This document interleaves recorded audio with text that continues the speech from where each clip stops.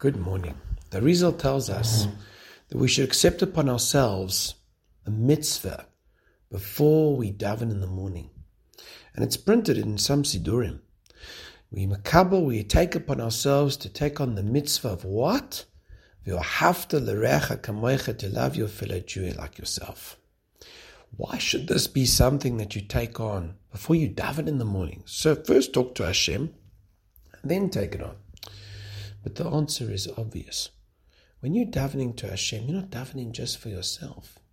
You're davening on behalf of your family, your friends, your community, your entire city, the Jewish people of your country, Jewish people in Israel, the whole world.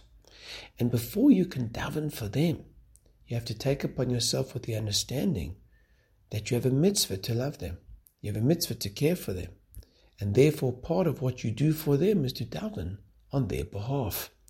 I take on right in the beginning of the day.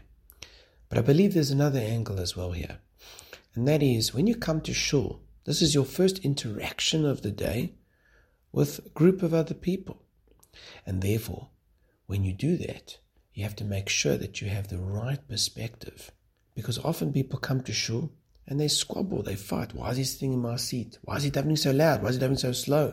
Why is he singing so much? Everybody has claims on everyone else. Before you come to shul in the morning, I'm not going to scream at him. I'm not going to criticize. I'm not going to shout. But I'm going to care.